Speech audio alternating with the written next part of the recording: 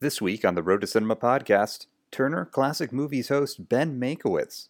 On his early days in broadcasting, the legacy of his film family, which includes his uncle Joe Mankiewicz, the Oscar-winning writer-director of All About Eve, starring Bette Davis, and Herman Mankiewicz, his grandfather, who wrote Citizen Kane and won an Oscar. We'll learn how Ben became a host at Turner Classic Movies in the early 2000s, the long gestation of the TCM Classic Film Festival, which returns again this April in Hollywood, and what Ben is looking forward to at this year's TCM Classic Film Festival.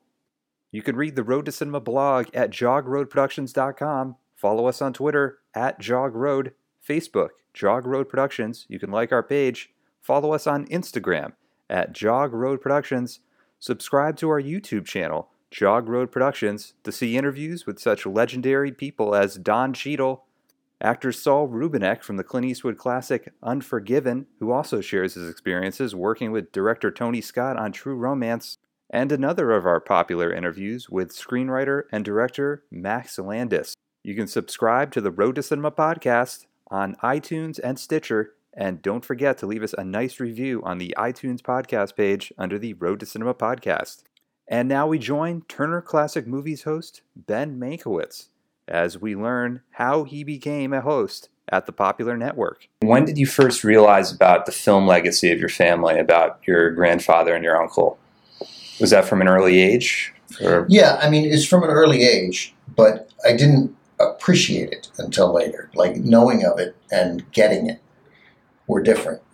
So I grew up in D.C., and my dad was a big-time Democratic consultant. I mean, more than a consultant. He was Robert Kennedy's press secretary. He announced Bobby Kennedy's death, which is how many people know him. And this was an era, too, 1968, when a presidential campaign like Senator Kennedy's had 5 people on it. But, I mean, it's just there was a press secretary and the campaign manager and an advisor, and that was it, speechwriter, So, so they were very close. My father was his press secretary in the Senate first, and then on the campaign. And then he ran George McGovern's campaign with Gary Hart in 1972, my dad did. So I grew up in D.C., where my father was a pretty big celebrity for D.C., we would go to the grocery store on a weekly basis. There wasn't a week that went by and a stranger would stop him and say thank you. Thank you. I worked either. It was always either Senator Kennedy or Senator McGovern. And, thank you. And I was on the campaign, and I always said, I was always stunned that he didn't know them. I'd be like, so that, you don't know who that is, do you? You don't know that guy's name? He'd be like, no, I don't know that guy's name. Was your father in newspapers a lot? Was he written about in connection with my dad was a famous D.C. political insider, and during from 1967 until 1980, and then he was president of National Public Radio.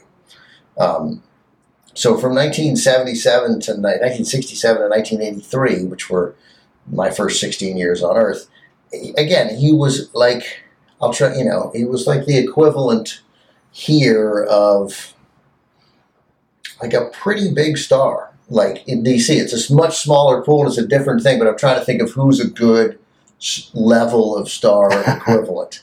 And initially I was going to say he was like Josh Brolin, but he was bigger than Josh Brolin, right? So, he was a little like Gene Hackman. There were bigger stars, but you're impressed when you meet Gene Hackman, right? So Gene Hackman is good. Like my dad was the Gene Hackman of Insider Washington Post. So, and then I knew his father wrote Citizen Kane, and that my Uncle Joe, who was still alive, was a big deal out here. But my dad really got away from that. He liked movies, but he deliberately got away from that life. And so I came out here to L.A.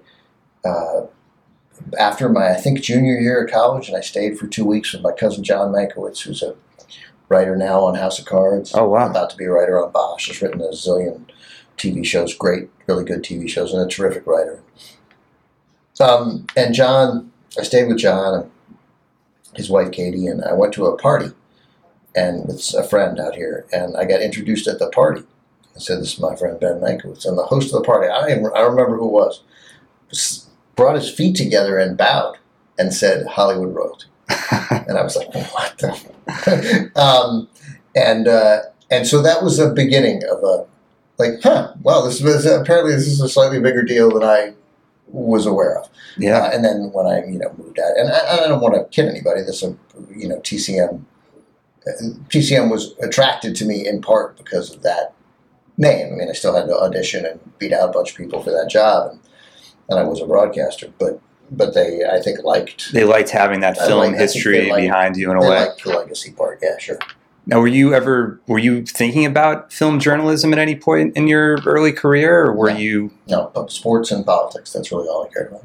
So how did you kind of segue into the film world, in a sense? Again, like you could say that it was sort of to some extent. Well, first of all, growing up in D.C., always drawn to, loved movies, but I didn't know a lot about them. I was just a guy who liked going to movies. I liked a certain kind of movie. I didn't like big blockbuster action movies, unlike most of my friends. I remember being dragged kicking and screaming to see a midnight showing on opening weekend of Die Hard and thinking, this Bruce Willis is going to be so bad. This is going to be so dumb. And, recognizing, oh, wait, this one was actually awesome, right? Yeah. This one, because it had a character, it had a story, it had a thing you liked, right? You identified with him. He wasn't just a badass, right? He didn't do inhuman things. He was just a regular guy in a difficult situation. It was like, that movie didn't have to be an action movie. It could have been another kind of... Yeah, it was more of a character study. He was dealing with his marriage. He was... Totally. Very complicated, nuanced. Identifiable character, just with some action scenes. But even people reacted to the action scenes. When a helicopter crashes into a building, it's an example I use all the time in Die Hard. It's not like, cool, look what we can do. It's, oh my God, the helicopter just crashed. Like, people react to it like, I've never seen anything like this. This is the worst thing I've ever seen, but I wasn't, to say I was a movie expert, but it would just be a flat out lie. I wasn't. I know a lot about baseball. And I knew a lot about politics, and I cared a lot about it. And then I went to journalism school.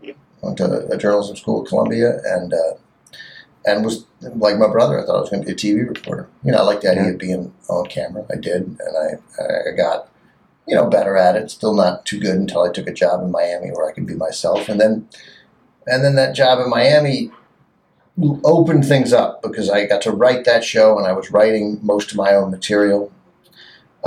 Which is actually very uncommon, usually for news, and it was also super camera. Personality driven. Like, I was writing it, and we could call Rudy Giuliani a prick. It was owned by Barry Diller, the station, and it was a new attempt at local television, of which local news was a part, local sports, everything. Was that called Whammy on Miami? Yes, I grew up in South Florida, so I remember when that channel started. I was the news host. I wasn't the first one. I was the second one. I finished it. I started hosting it after about 7 or 8. But they had like the Marlins and the Heat we had the Marlins and the Heat. It was a whole rebranding of local. But we did certain things were like it looked like a Japanese monster movie. The audio didn't always sync with the video. So we had huge problems, like a college TV station for a while. But we did really good stuff. The news program did really well, and I won Best Anchor in Miami 2 straight years. Nobody watched, but we did really good stuff. And we got to be funny and smart and, and wrong, and it was okay. So that made me never want to do local news again. Like, I thought, okay, well, I've tasted because I don't want to cover another fire or another murder. I had some really unpleasant experiences in Charleston, South Carolina, covering local news. Great time of my life. Love Charleston. Love the people I worked with. It's just you realize we're not making life better. We're, I think, making life worse. Yeah, more sensationalized, exploitive type stories. You knock on a door and ask a mother how she feels that her 13-year-old son was killed by crossfire. I mean, why am I there? Here's how she feels. Her life is ruined. Yeah, it doesn't add anything. It's not an investigative and I got part of it. Yeah. Like, I could talk her into it. And I was sensitive. I was like, look, we got to do the story, and it's better if you say something about it. Who wants to be part of that? It's icky, right? Yeah. And I felt gross, and we never covered politics unless it was, we did in the 96 election. But, unless it was an election year, presidential election year, we just checked out. Nobody cared. We just covered stupid stuff. So even though it was, I learned how to be on television, it was still not. And then Miami changed that. We got to cover that experience at Whammy. We covered the Elian Gonzalez story, from in South Florida, which was, I remember when that was happening in South Florida. It was nonstop coverage. And Diller's mantra was have an opinion. And so our opinion, because I thought we were sane people, was, I got it. It's a terrible trip you made. It's a horrible tragedy. This boy's mother was killed crossing from Cuba to the U.S., but his dad's in Cuba and wants him back, and it's his dad, so he probably has to go back to his dad. Yeah. Like, it didn't seem complicated to me, It's his dad. He's 6, And so we got spit on by, Cuban Americans who were, passionate about it, and I get their passion, but it was fun to cover. And then we got to cover the 2000 election in Florida, which was another big Florida story. Big Florida, So it was a great time to be there. Nobody watched, but it was fun.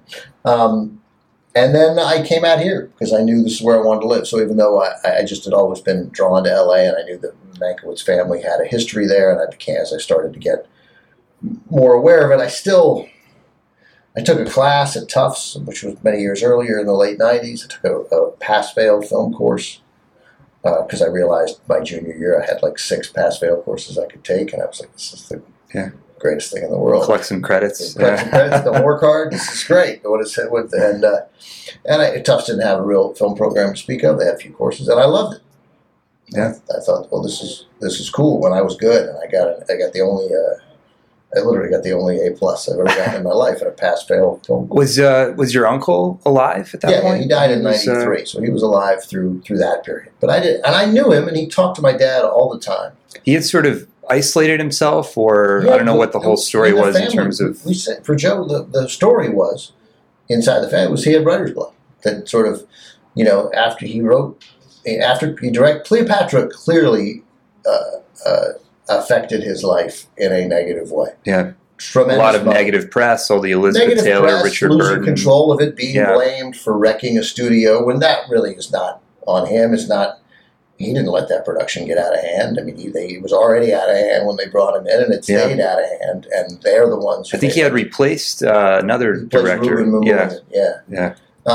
So that, but either way, it was he wanted to make 2, and who knows if he'd gotten his wish, which they should, in hindsight, should probably have done, and that had turned into 2 3-hour movies, which is what he wanted instead of one disjointed 4.5 hour. Yeah, I think from what I remember, it was Anthony and Cleopatra he wanted, and then just a separate Cleopatra only story. Well, he wanted, and then he wanted Caesar and Cleopatra, and Mark Antony and Cleopatra, basically.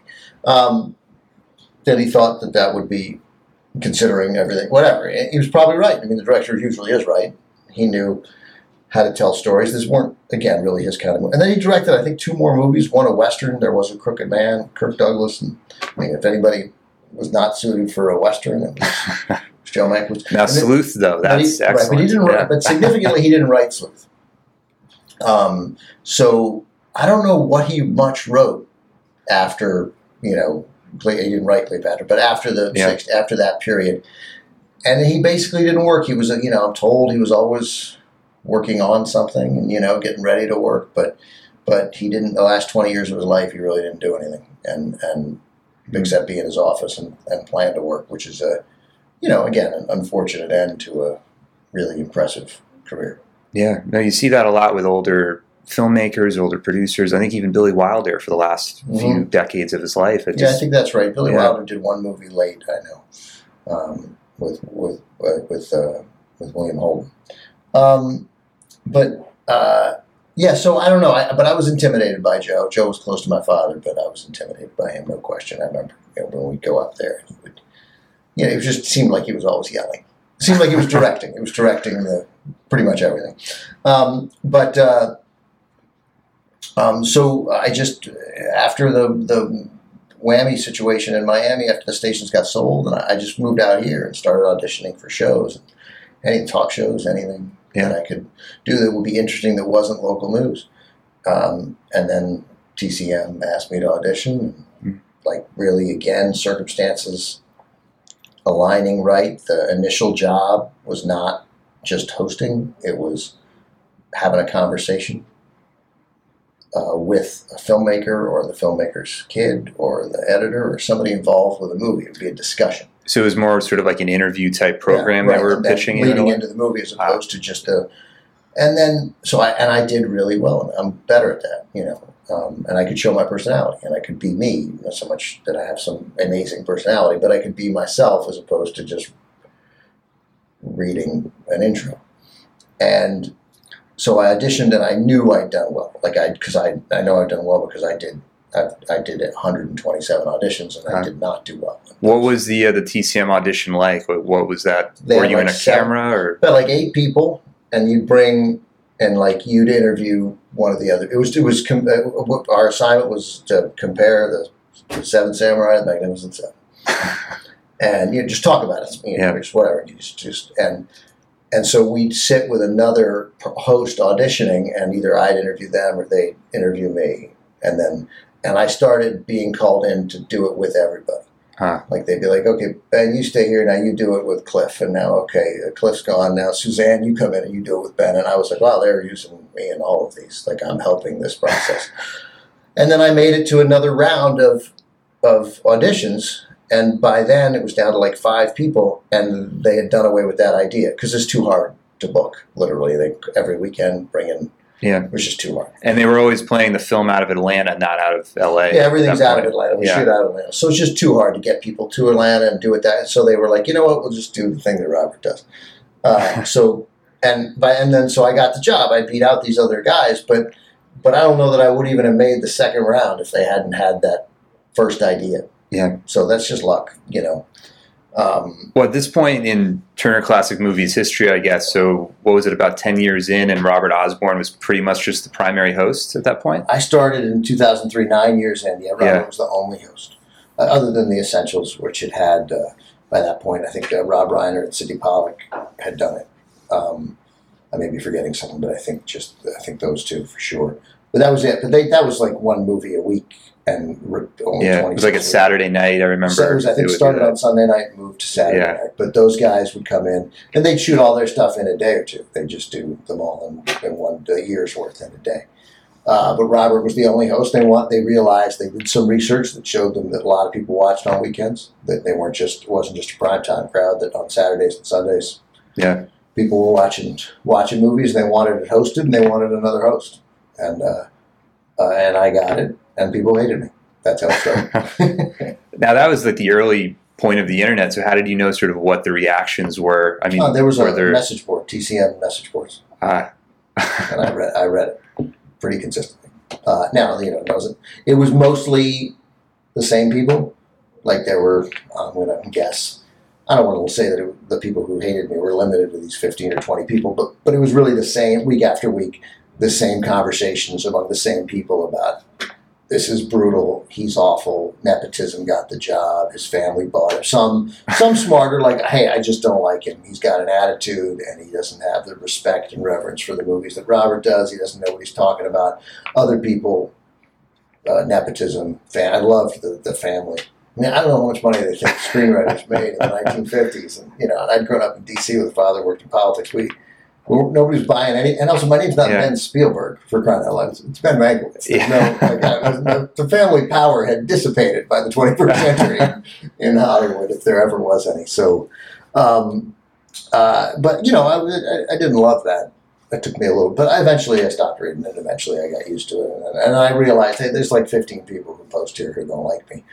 And then, like 2 years later, they were like, all right, he's okay. And then after a few years, I think there was a fear of change, that they thought I represented this thing that was so important in this channel that meant so much, that I was somehow going to be different. Here I am. I'm not wearing a suit. I got a goatee. My first couple shoots, they had me look. They shot me off camera, so that I'm looking at this camera, but the camera that the take they're using is off. So they're like, he's not even looking at us. It was they were just trying to be bold. They did away with that mercifully. Was there really like a core fan base at that point? Oh, people could really see. There was a core fan base, and they were really pretty active. At least the younger ones were on the message boards. And, and I could tell. When I did events, there was just some people would come up to me and they'd thank, and I'd literally see people like looking at me like after the event and be like, this kid, Wow, people are so brutal. They're brutal. Yeah. They're brutal on there. And then, again, it went away. I mean, like, TCM, God bless, they hung in there. I mean, first of all, I think I did fine. They didn't ask me to do that much the first 5 years. I really just hosted on weekends. And then, they gave me some interviews. I did well. That's where I think my strength is in those conversations. I'm better. And they grew, and then, eventually people accept you into their group, and they did. And, I think a lot of the people who like me now probably don't want to admit how much they when I started watching Turner Classic Movies, I think it was probably around the time that you started appearing on it. So to me, like, you were just part of Turner Classic Movies. I didn't, you weren't like a new addition. Right, you didn't know enough to hate me. Right, yeah. Thank you. Yeah. Well, I was curious too. I mean, did you ever develop a friendship with Robert Osborne? I mean, I know that you filmed the segments separately. I developed I hope, mutual respect. Obviously, I admire Robert tremendously. You cannot. But the reason that we don't have, it would be a lie to say we have a friendship, is that we almost never saw each other because we couldn't shoot at the same time. Like, literally. Was he ever part of the process of choosing you for hosting? No, he was not part of the process to choose me. They didn't. But I think he signed off. He definitely he wielded great power, and I think he could have said no. But we literally never were in the same place at the same time, except until the TCM Film Festival started. There used to be, the first couple of years, there was a TCM retreat, but it was my first couple of years there, and I was exceptionally nervous around him. I was afraid he would ask me about a movie I didn't know, and then he'd ask me about a movie I did know, and I was I was like a kid around this legend. So we finally started connecting at the festivals a little, but again, we're both working. There's no event where we both go to ever. It's you do host this, you do this, and what's weird is that we had these parallel lives, where he, at least the TCM part of it, because he's same director, same producer, same wardrobe stylist, same makeup artist, same hair, same person who books travel, everything, except we would never be in Atlanta at the same time. But I got to tell you, I've worked in TV a long time, and you'd be hard-pressed to find a crew more loyal to a person than that crew in Atlanta was to Robert Osborne. Wow. They love that guy. Yeah, I mean, he was there. I mean, Ted Turner, I think, sort of plucked him at the very beginning to be part of the network. And he had a choice to make. He had an offer from somewhere else, I guess maybe AMC or some other channel that was about to try to launch and they were already on the air. Like, he was going to be hired by somebody else to be their classic news, their classic movie host, and TCM wanted to hire him, but we were still 6 to 8 months from launching. And Debbie Reynolds played a very significant role. I wasn't aware of that. Said this network, these they have the right movies. They're going to do it right. Wait, go with these guys. And that was one of the people whose advice he solicited, and she was instrumental in getting him to take the TCM job. Do you feel like that you've sort of accumulated even more film knowledge over the years, or you've sort of forced yourself to study more, or both? What was just eventually? Studying significantly, and then just osmosis. You just pick it up, and if you care about it, obviously, it's easier to pick up information about something that you care about. But I had a lot of catching up to do, and I did. It took I was already into it by the time they hired me. It was no longer, I was 37, so I'd come to appreciate my family's role. I had classic movies that I loved. I watched the channel. But still, and then, and you're comparing, you can't help on day one, you're comparing yourself to Robert Osborne, and he's encyclopedic. He's exactly what you think he is. Everything you think about Robert Osborne is 100% true. Big, robust, kind, thoughtful, doesn't suffer fools, and I mean that as a compliment.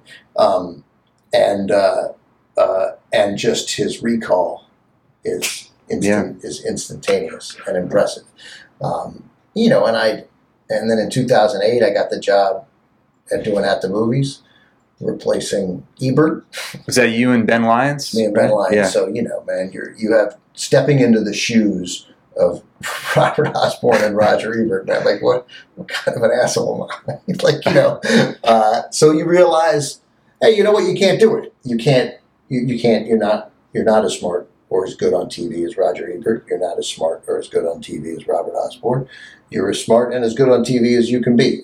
And like the only person I can be is myself. And that sounds like a cliche, but that actually took a while to figure that out. Like, stop trying to be a guy on TV. Stop trying to sound like Roger Ebert, because you can't. You'll fail. You know, he's a singular. He has a singular style and a singular ability to communicate this thing that he's passionate about and knows more about than everybody else. And I think the same thing's true of Robert. So you just have to find your own way. But it's a weird thing being on TV with the cameras and figuring out how to do that and be somebody who people will like and still keep some connection to who you are. How do you get past that in a way? I mean, are you almost like practicing on your off time? Are you trying to sort of get, like, how do you get comfortable, I guess is the question. Well, I mean, first of all, yes, eventually you get comfortable. Or if that's ever possible, I don't know. Yeah, you just do it. It's still an artificial environment. I mean, I'm myself, and I tell stories for TCM the way I think I tell stories in life, the way I'm telling them to you now. I break eye contact all the time, and I do it. I just did it now. That's how and that is something that I, like, initially, you're like, don't ever stop, never look away from the camera. Just keep looking at the camera. You have to look at the camera, because if you look away, then that suggests, I don't know what weakness there's. So it took a while to sort of find, even though I'd been a broadcaster. I mean, when I hired in 2003, I'd been on the air since 1993. Basically every day in news, you're on the air. Yeah. And then hosting for 2 years. I was an anchor in Charleston and then hosting that show in Miami. So,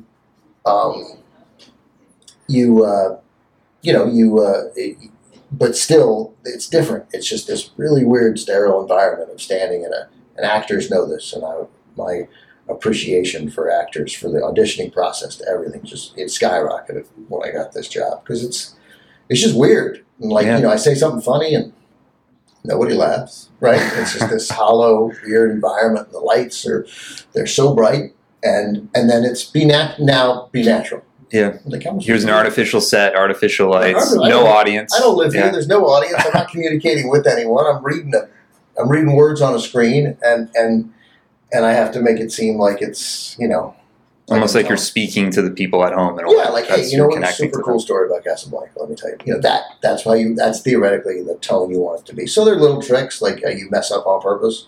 I don't mean like stumble, because if I stumble, we'll start over. But just change a word on purpose. Yeah. Like a little thing. String a couple sentences together. Take out an and, pause, and then you realize, okay, now I'm telling it, I'm not reading it. You trick your brain into not reading, or at least not seeming like you're reading, because nobody wants to be read to. They do want a story told to them. Did you find it really important to watch some of the movies? Like, if they give you a list, or doing these six movies today, I'm going to study up. First of all, you don't do 6 movies a day. You do now. Sometimes the last one of the days we did 35 movies in a day, which means 35, which means 70. And it's not just one take for each. No, it's not one take. I mean, some of them you get in one take, but still, I probably did 125 takes that day. And 35 different movies, so 35 ins and 35 outs. And so, I've seen almost everything. There's definitely still some foreign stuff that I haven't seen, but it doesn't matter, because I don't remember everything. Like, so, I mean, there's a good chance I've seen the movie I'm talking about, but ask me to tell you what happens in it. Yeah. Oh my God, I don't know. I saw it 3 years ago, and when I had a year where I saw 685 classic movies in a year, and I don't, and so I freak. So but what that's taught me is that anytime I have to do an interview about a movie, like or interview, anytime if I have Eva Marie Saint and we're going to talk about All Fall Down, the John Frankenheimer movie with Warren Beatty, I got to watch it again. Like, I have to watch it, and then I can talk about it. And then 2 months later, I'll be like, All Fall Down, Beatty, and he's got a brother, and something happens to the thing. Somebody dies, right? But I will not remember. But that's okay. So that's. But I mean, that's what's important when you're having that conversation with talent or somebody involved in making a movie. I know it then, man. Do I know it then? Yeah. And I know there are other movies then, and I watch a lot, and I know it for that period of time. Now, when the team at TCM said they're going to start a film festival, I think this was probably 2010 was the first year. I mean, did you think like this is going to be a huge event that's going to be extremely successful? From almost within a couple of years of TCM signing on to the air before I got there, they talked about a festival. But one of the reasons TCM looks so great on the air is because they don't rush into anything, right? They're very careful and very deliberate. And it just took 15 years for them to figure out that this is something they wanted to do and how would we do it? Who do we partner with to help put this on? So we know there's this really rabid, passionate fan base. Passion is a better word than rabid because but I mean, this matters to them. These movies matter. The channel matters to them. It forms this really vital connection in their lives, to their past, to their folks, to their parents, to a time that makes them feel a certain way. And I don't know that there's another channel on TV that does that as great as television is now. It's never been better, right? But I don't think any other channel does that. So we imagine that we could. How would it not work to bring a couple thousand of these people together? Maybe I think that's the cruise that gets a couple thousand, 4,000 of these people, 5,000 at the festival. I don't know what the numbers are. I forget. Well, I think now with the internet too, the internet developed in that 15-year period to a point where the community could connect with each other. I mean, that TCM party and on the ability, just connections connecting on Twitter, connecting on Facebook, that has been vital. But just bringing these people together, because some of these people are older and are not on the internet, are not savvy, or not a lot. So, and you bring them together and put them in these great movie houses and show these classic movies and forget the experience of seeing the movies on the big screen as they were meant to be seen, because we don't want to, we think they're meant to be seen in your living room on a TV. We think that's a fine way for them to be seen. But, but there is something obviously to having an event and connecting with other people. And I think that's, I think it thrilled people to see Robert, and to a lesser extent me. And now I think, thankfully, they're excited to see me too, and I'm grateful for that. But Ernest Borgnine, Mickey Rooney, Debbie Reynolds. We had these got a chance to see these great stars. Faye Dunaway last year, which was incredible. I was talking about the ones who are no longer around. Oh yeah, Faye Dunaway. I did a 2.5-hour conversation with Faye Dunaway last year. Yeah. I come out and see these, and Warren Beatty and these amazing stars. But I think the more important part of the festival is the connections that people are making with each other. Because sometimes, there are people in jobs, not your job, right, but across the country, who that's Scott. Scott's the weird guy who likes the old black and white movies. And, whatever, that's not exactly, it's not like Scott's going home and crying about that. But then to come out here and think, oh, there's 4,000 people here who love these movies. Yeah. And, my imagination is you go and and you see My Favorite Wife in a theater with a bunch of other people, and then you go out and you have a hamburger, and a cheeseburger, and a milkshake, and a drink, or you go to you go to Lusso and Frank, and you have a cocktail, and you talk about what you just saw and what that experience was like, and you're making friends. And I just think that in a disconnected world, I don't want to be too soapy about it. I think it's meaningful, but I know it because we talk to the people at the festival. It means something. To see so many of the films that you're so used to seeing on television, maybe you saw for television the first time, and then to see it within a community environment on a big screen. Remember, I saw One Flew Over the Cuckoo's Nest for the first time ever in a theater at the last festival, and I'd seen it on TV a dozen times. That was with me and Dan. And Christopher Lloyd. That was a great conversation. Yeah, Christopher Lloyd. He said like 6 things, but they were all good. I think he's usually pretty quiet. He's pretty quiet. DeVito was like, thank God Danny DeVito kept that. But it was great. That was a great experience. And to see people like cheer when Jack Nicholson appears in the screen, or the water fountain gets thrown through the window and the Indian runs out. I'd been, I'd seen One Flew Over the Cuckoo. I don't know, twice, right? Yeah. Maybe once only, I don't know. I don't know when. Obviously I'd seen it. And so I rewatch it again, like 2 couple days before, and I'm like, because we learned late that Danny DeVito and Christopher Lloyd were coming. I was just going to do an intro to it. That was it, just a 5-minute intro to it. And then I learned DeVito and Lloyd are going to come. You know, we have always these moments. Maybe next, right? He never does press for anything. I don't think he generally, but very rarely. This is a little different. Like again, word of mouth has contributed. Like in the first couple of years of the festival, no, he's probably not going to. But I bet at some point, I don't know if he's friends with Dustin Hoffman, but Dustin Hoffman probably said, "Hey, that's pretty great, actually." Yeah, that's true. Right? That opens the door. Right, it opens the door. And DeVito and Lloyd, they'd be like, "Yeah, you should do it. It's great. There's no problem. You just come and you talk in front of these 1,000 adoring fans, and you talk for 30 minutes about your movie." But that was one of those conversations where I was like, I'm getting the rap, and I know that I got to get it's a time, and they got to get other people into the theater, and these people got another movie to go to.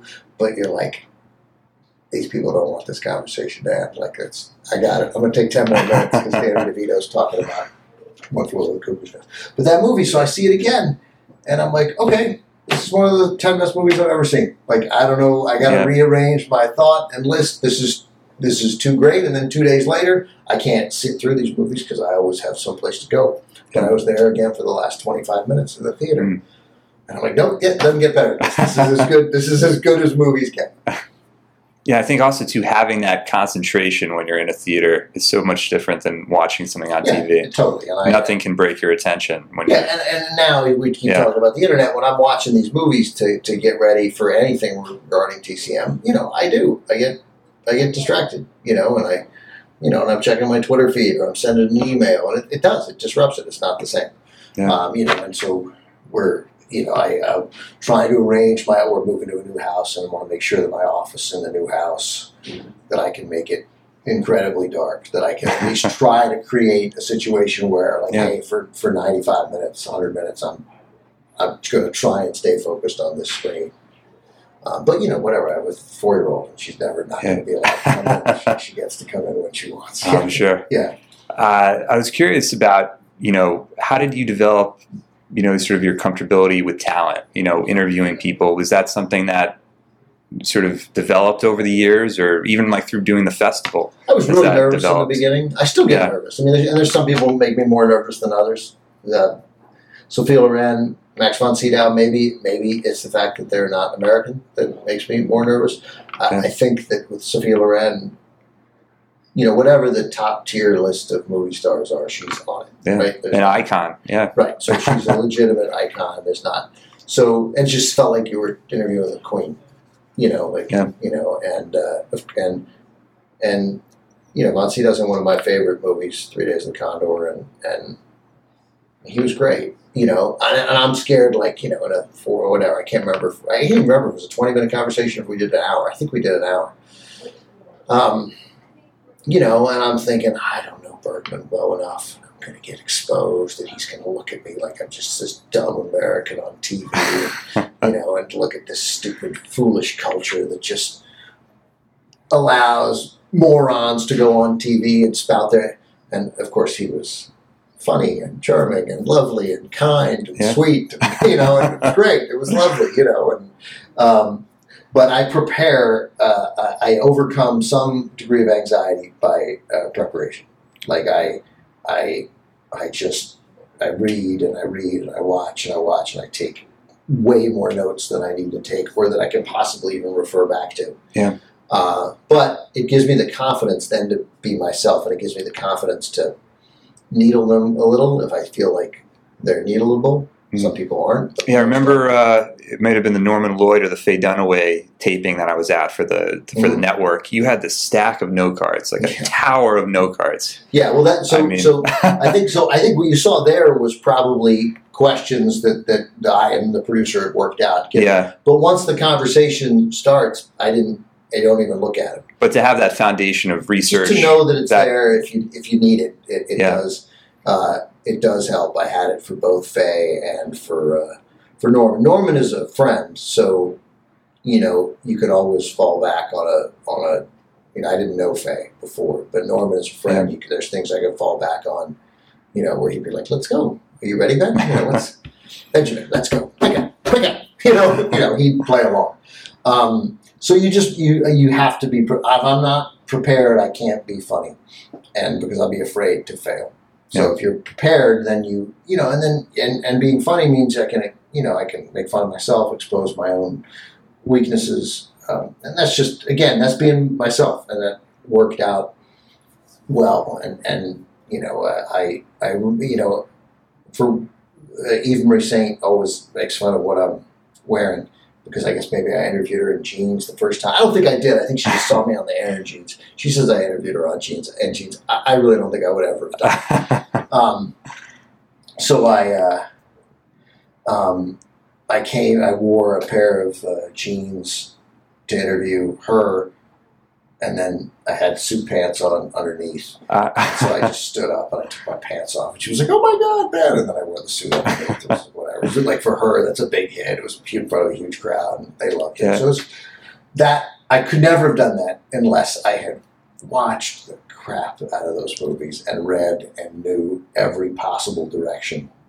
You never know everything, but whether I was really. So it makes you prepared to make those turns if you have to. And then frequently I don't get to have 78% of the things that I'm eager to ask them about, but being prepared has saved me. And it has saved me a couple times where, you think you're in the middle of a good conversation and somebody gives you 3 straight one-word answers. And you're like, oh, okay, well, all right, so suddenly this isn't working. So, but, little things like, here's the best questions by far.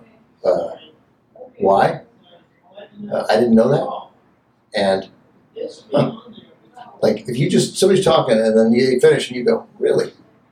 They'll just keep talking, like, about the thing you want them to talk about. Like, you go, really? And they'll repeat it in a different way or in an interesting way. How come? Like, you don't need to. In the beginning, I wanted to show the audience and the person that I was smart. Like, look what I know. And so I'd ask a long question that involved all the research I did or how much I knew about the director, Yeah. I think it's tough because sometimes you want to show that you did your research, but then again, you want the other person to shine more. So it's about kind of having that balance in a way. Yeah, but there really is no balance. Just let them shine. Yeah. Like, you do the research. It'll come up. It'll come across because when you're seeing someone who doesn't know what they're talking about. So it will come across. You just have to trust yourself. You did it. Don't let them be. I did it. Let it be. And it'll come up. They'll need it. They'll be like, oh, I can't remember who directed that. And when Eva Marie Saint forgets who directed All Fall Down, and if you're not talking about it, and you're able to say in that instant, that's Frankenheimer. Yeah. And then she's like, oh, God, thank God I'm with you. She'll say, I get all the time. She's like, oh my God, you know everything. It's like an encyclopedia. And I'm not.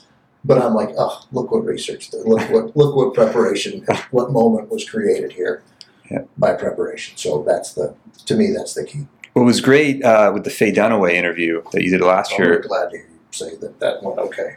Well, because, Faye Dunaway is notorious for not doing press and being a little bit standoffish, but she seemed so comfortable and she was so happy to be there and to embrace the crowd, and she had people take pictures of her afterwards, and I was just so surprised that she was that comfortable, and you seemed to really embrace her in that way. It worked. It was it wasn't always the easiest process getting there, but some of that was probably in my head just based on that reputation.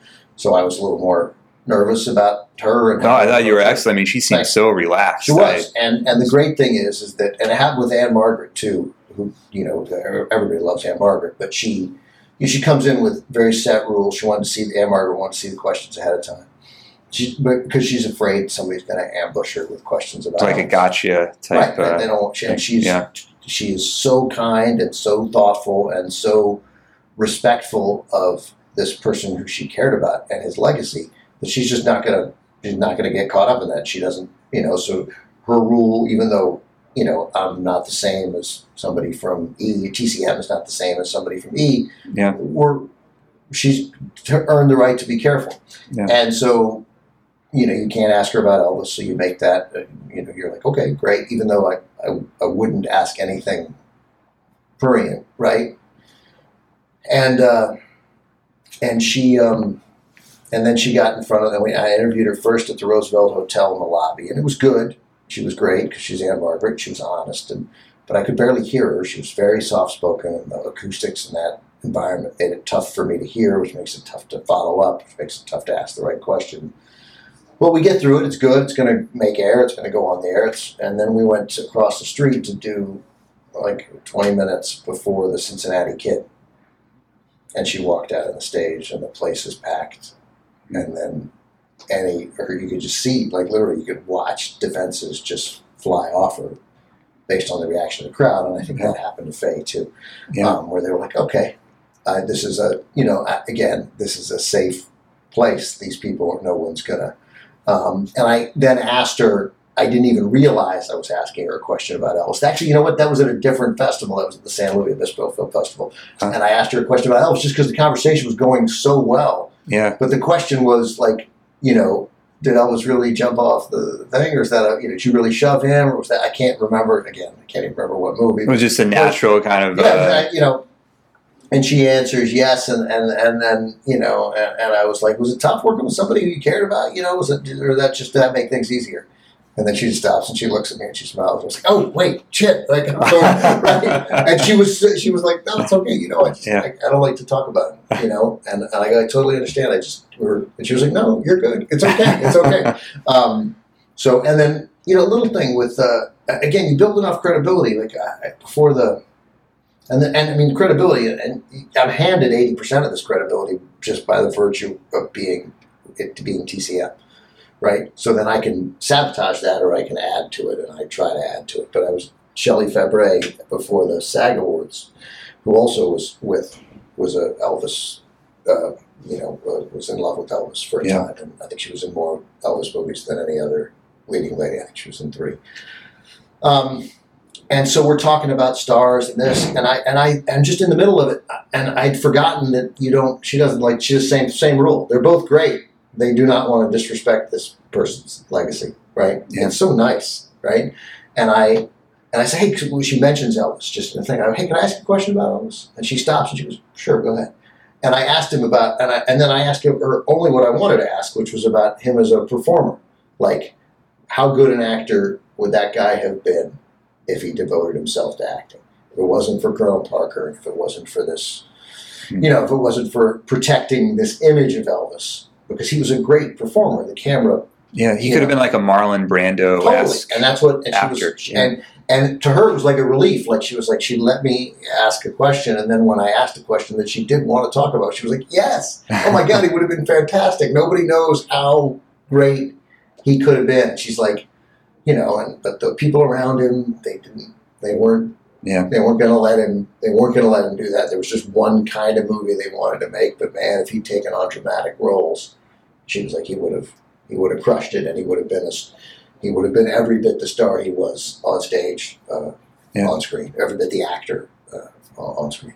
Yeah. No, I think it's interesting with actors because, I think initially before you sort of learn the nuances of how the business works, you think, well, actors are just being difficult when they don't want to answer certain questions or they don't want to engage in certain things. But really, actors are the only component in the entertainment business where they're selling their selves, their whole body, their whole image.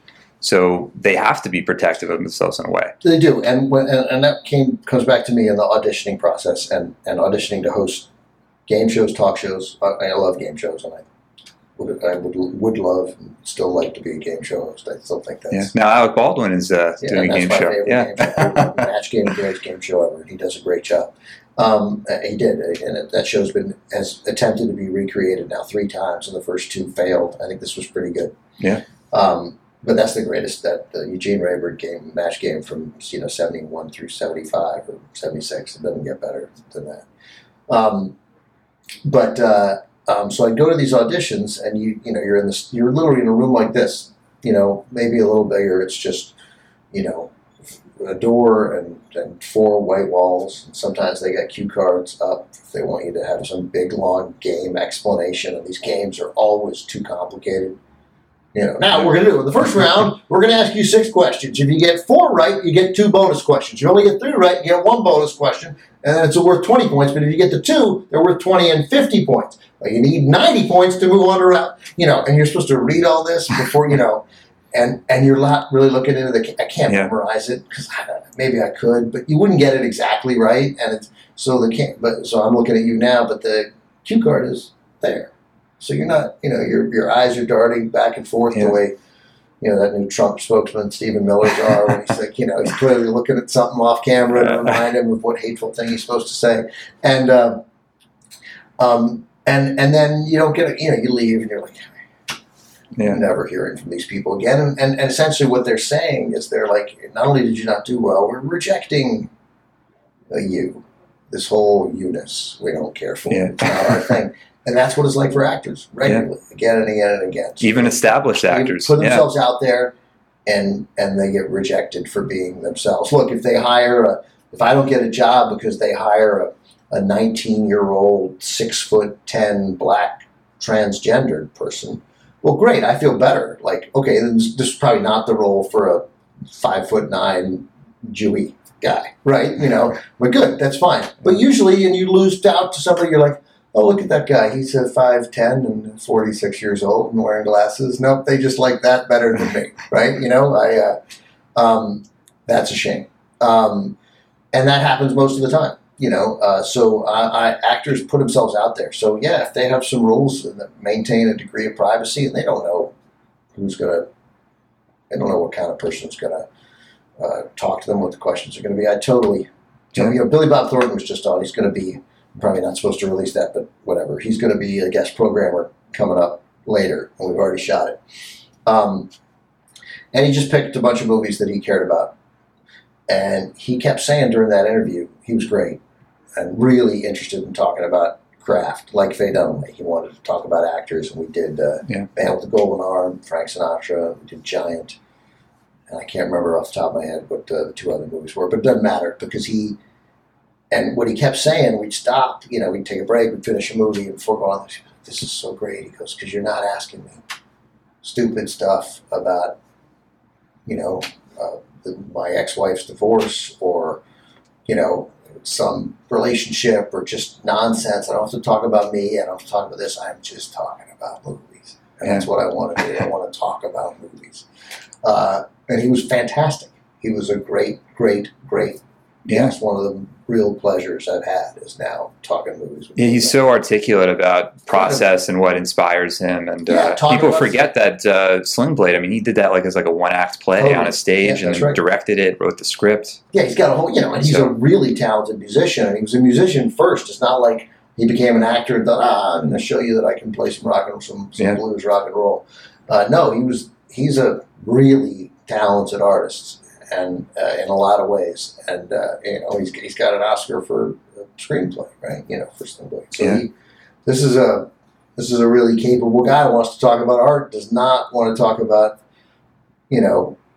why Jennifer Lawrence and Taylor Swift are fighting. That's not. I don't even know if that's true. I made that up, but that is not what interests this guy in any way, shape, or form. Yeah, well, that's what's great about the festival because it is so rare that people want to talk to them about craft, about their performances, their films from so many years ago that it gives them a venue to be appreciated in a sense, to be part of history. To me, the way Billy Bob Thornton was talking about Sinatra, I was thinking, here's a musician who's an actor talking about a musician who was an actor, and a guy who then really, famously didn't want to do a second take, and I was really interested in what was going on there because we've seen Sinatra be pretty good, right? He's got an Oscar from Here to Eternity. He's good in The Man with the Golden Arm. He's good in other things. Yeah, Manchurian Candidate, excellent. Yeah. I get the feeling he could have been better, and I get the feeling that notion of, no, we got it in that take was, I don't know, was Sinatra's fear of more takes and him not being able to get to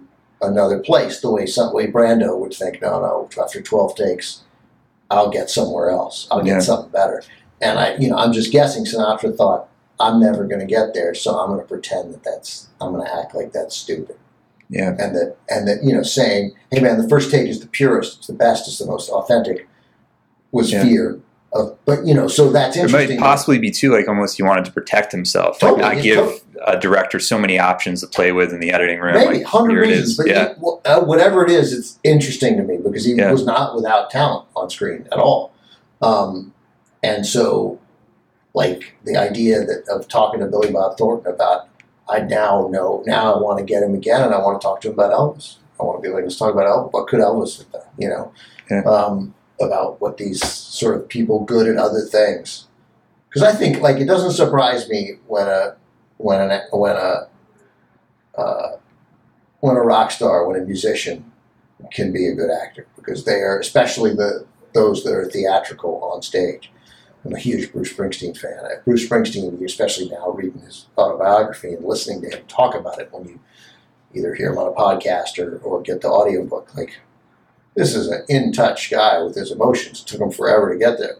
Like, Bruce Springsteen would be an amazing actor if that's what he had chosen. So they don't need that training, in a sense. Like, they've done it. They have that background in a way. They have it. Yeah. I think he would have, if he'd started, he would have taken it. He would have tried to open himself up to that. But yeah, he wouldn't have been afraid to take after take to what make it better. But there's something about being an artist and being a performer that many of these singers are. So it doesn't surprise me if they can translate it to the screen. Even like Barbara Streisand, for example, who's excellent, who's able to sort of open up so emotionally singing, and then you see her in a performance. Yeah, and I wouldn't be surprised. I mean, like, again, I bet Lady Gaga's.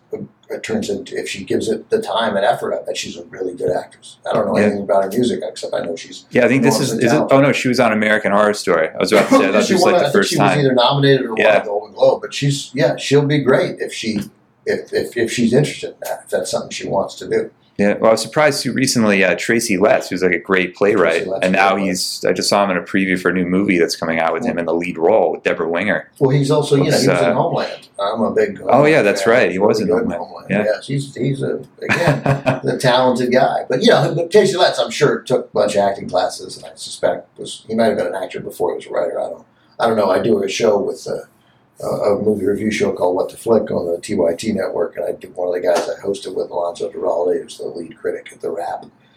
He knows Tracy Letts, so he's he's known as a multi-talented guy. Well, I was curious, over the years, Robert Osborne has sort of had to step away a little bit. So have you felt more responsibility with the network, with the film festival, to be out there more in a way? I started in 2003, so this will be, in the fall, will be 14 years. And wow. I've done more in the last 4 than I did in the first 10, much more.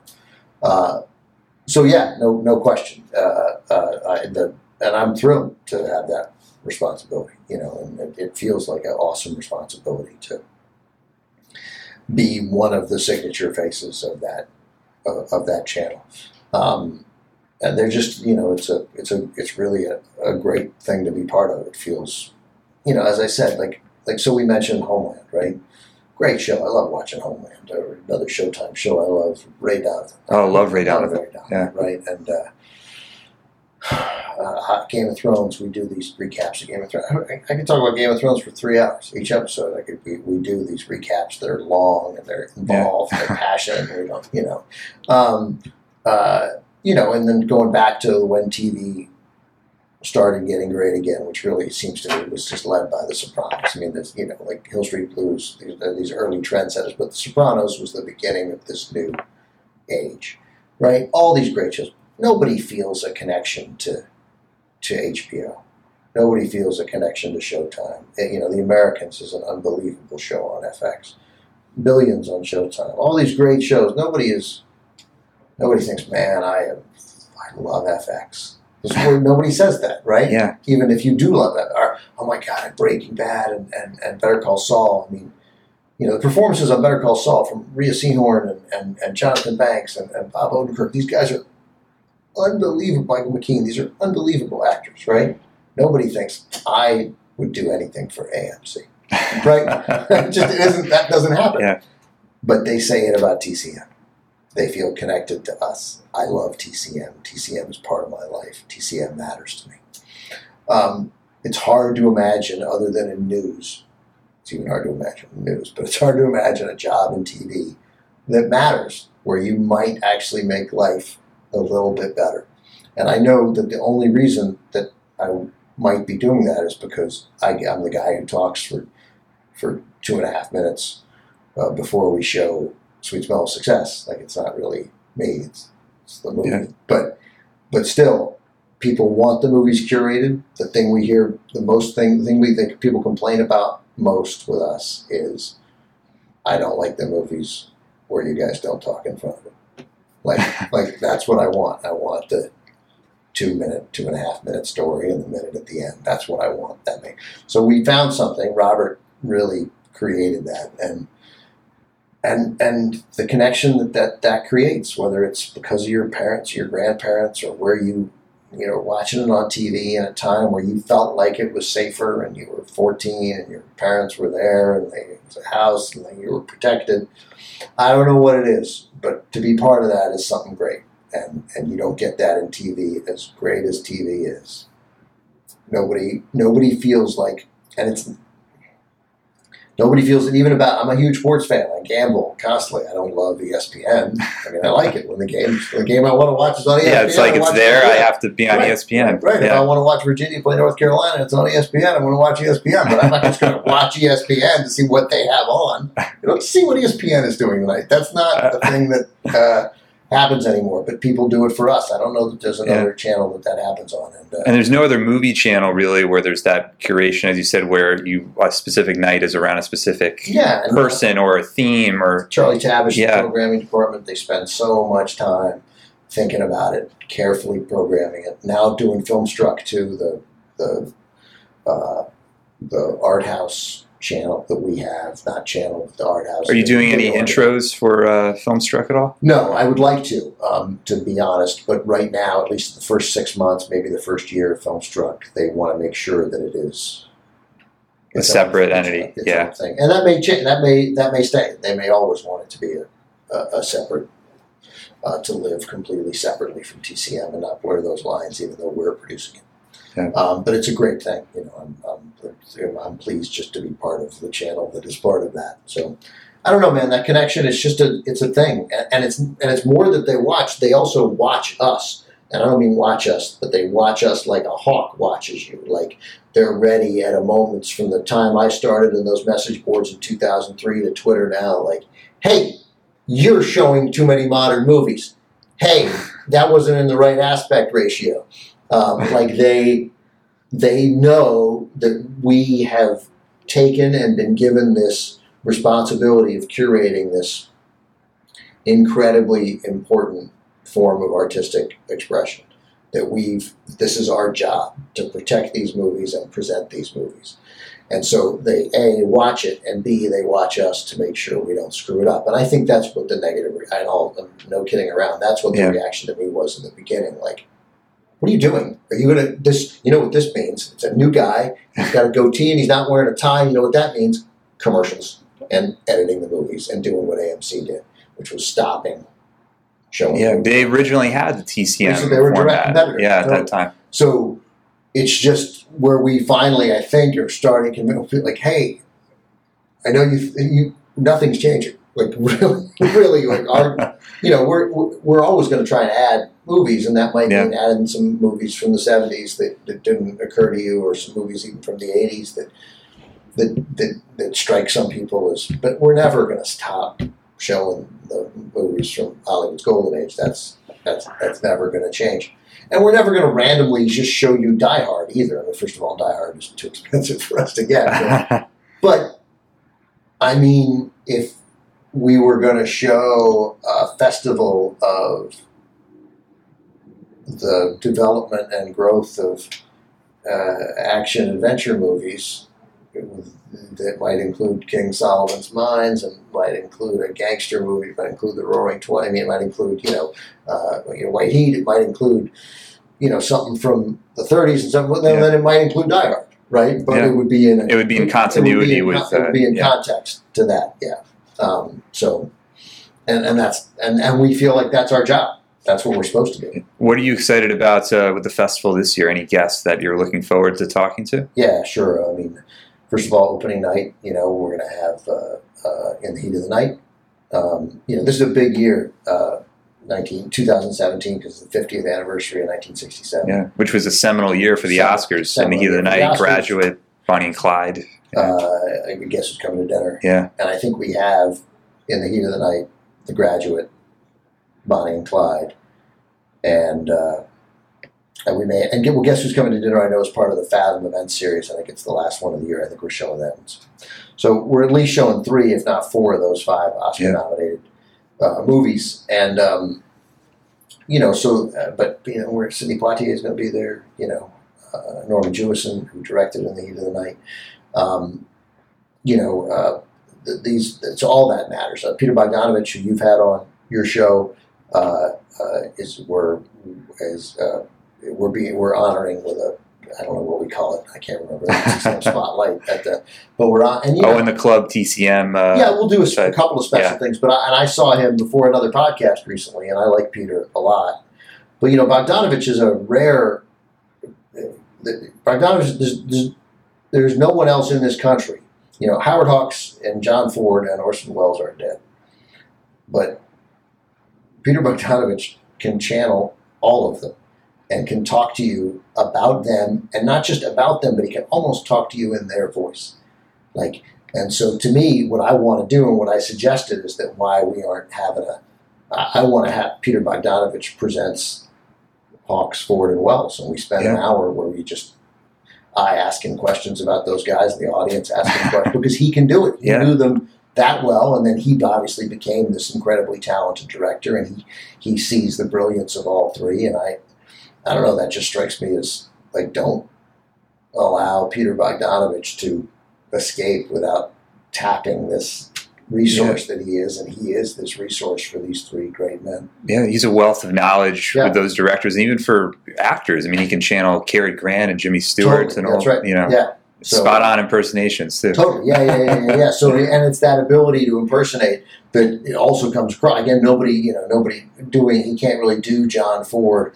He could do Orson Welles, but he can't do John Ford or Howard Hawks because nobody knows what they sounded like. It doesn't mean anything, but he knows what they, even when he just says that Ford would say, I think it was Ford, maybe I'm confusing it, maybe it was Hawks, but I think it was Ford, he wouldn't say cut, he'd just be like, all right, that's enough of that.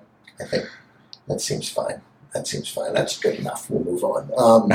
But so he tells great stories. I'd love that. So I'm always looking forward to talking to him. But I don't fully know who I'm going to get. Odds are I'll get all those people, but their schedule. Do you ever like to meet people in advance if you know that you're going to sit down? Always, yeah, totally possible, always. I know now. I know Norman Jewison, and I know Peter.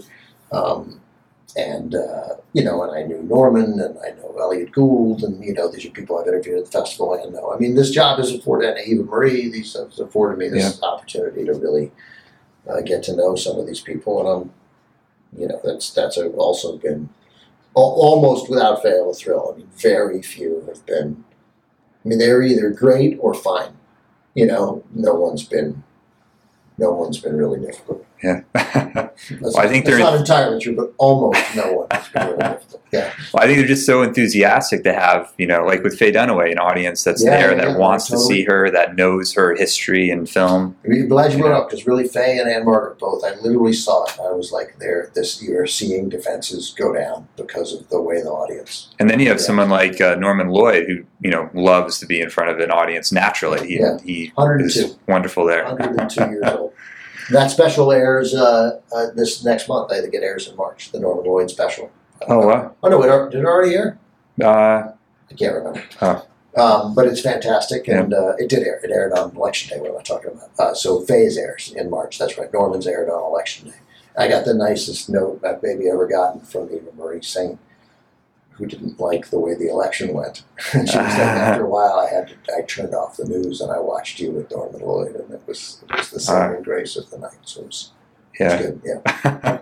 Does CNN work out of the same TCM bill? No, TNT does. So, if you're a basketball fan, so you see Charles Barkley a little bit, and Ernie Johnson and Kenny Smith and Shaq are there. They do out of that studio, and some TBS. So when baseball's in season, they do shows there. True TV is there, but CNN has its own building. CNN is more in downtown Atlanta, and the TCM studios are in Midtown Atlanta. Not far, a mile and a half away. So. Well, lastly, I was just curious. I don't know if is Robert Osborne ever coming back? Should we ever see him? Because I'm not in his family and I'm not his doctor, I don't really know. I know Robert is very, very eager to get back on the air, and he's doing better. So, hopefully that'll get, resolved in it. But he's okay, and me, you don't want to walk away from this job ever. It's too good. It's too good a gig, and the connection with the fans is too great. So, hopefully we'll figure out something with Robert that works. But obviously that's whatever. Unfortunately, I'm not keeping anything. Yeah, I don't really know. And lastly, I was just curious, what moment in sort of your time at Turner Classic Movies has sort of been one of those where you feel like, wow, this is surreal. I'm really part of something special here. There have been 25 of those, but there are little moments like being incredibly nervous to meet Jerry Lewis, and then Jerry sees you, and he's like, "Oh my God, Ben Mankiewicz, I'm so thrilled to meet you." And you're like, "No, I'm thrilled to meet you. You're Jerry Lewis. I'm a guy on TV." The Steven Spielberg before John Williams got the AFI Life Achievement Award, so I'm on the red carpet, ready, and I'm late. And it turns out accidentally my red carpet timing is the same as Steven Spielberg, George Lucas, and J.J. Abrams, right? So these guys, and so obviously I have to stop and let them go, and so we're waiting, and I get held. You hold on a sec, we're gonna. and Spielberg's there, and he looks over. I was with Kate Capshaw, and he looks over, and he's like, "Hey, I love your movies." Right? So I'm like, "What? What am I supposed to say? You love my movies?" I'm like, I talk before other people's movies. I love your movies. You're Steven Spielberg. So that was good. One time I went to a Robert shoot out here in L.A. because I'm friends with Angie Dickinson, and Angie was shooting, and so was Cher. Oh, wow. This programmer, and I was like, who doesn't want to meet Cher? So, and I'm trying to be out of the way. I mean, it's Robert's shoot, but I want to say hi to Angie, and it's here in L.A. So and Cher's in makeup, and I say hi to Angie, and Cher's going to be in makeup another 10 minutes. I'm like, well, I'll wait till Cher comes out, and I'll be like, "Hey, I'm Ben Mankiewicz with TCM. I'm one of the hosts, and I just, really nice to meet you. You're Cher." So I'm waiting, and she comes out, and I'm across the room like 25 feet away, and I start walking toward her, and she goes, "Oh my God, Ben Mankiewicz, what is happening today?" I'm like, "What is happening?" Yes, that is surreal, right? and then I feel like that's not justified. I mean, I get why they're saying it. I know why they're saying it.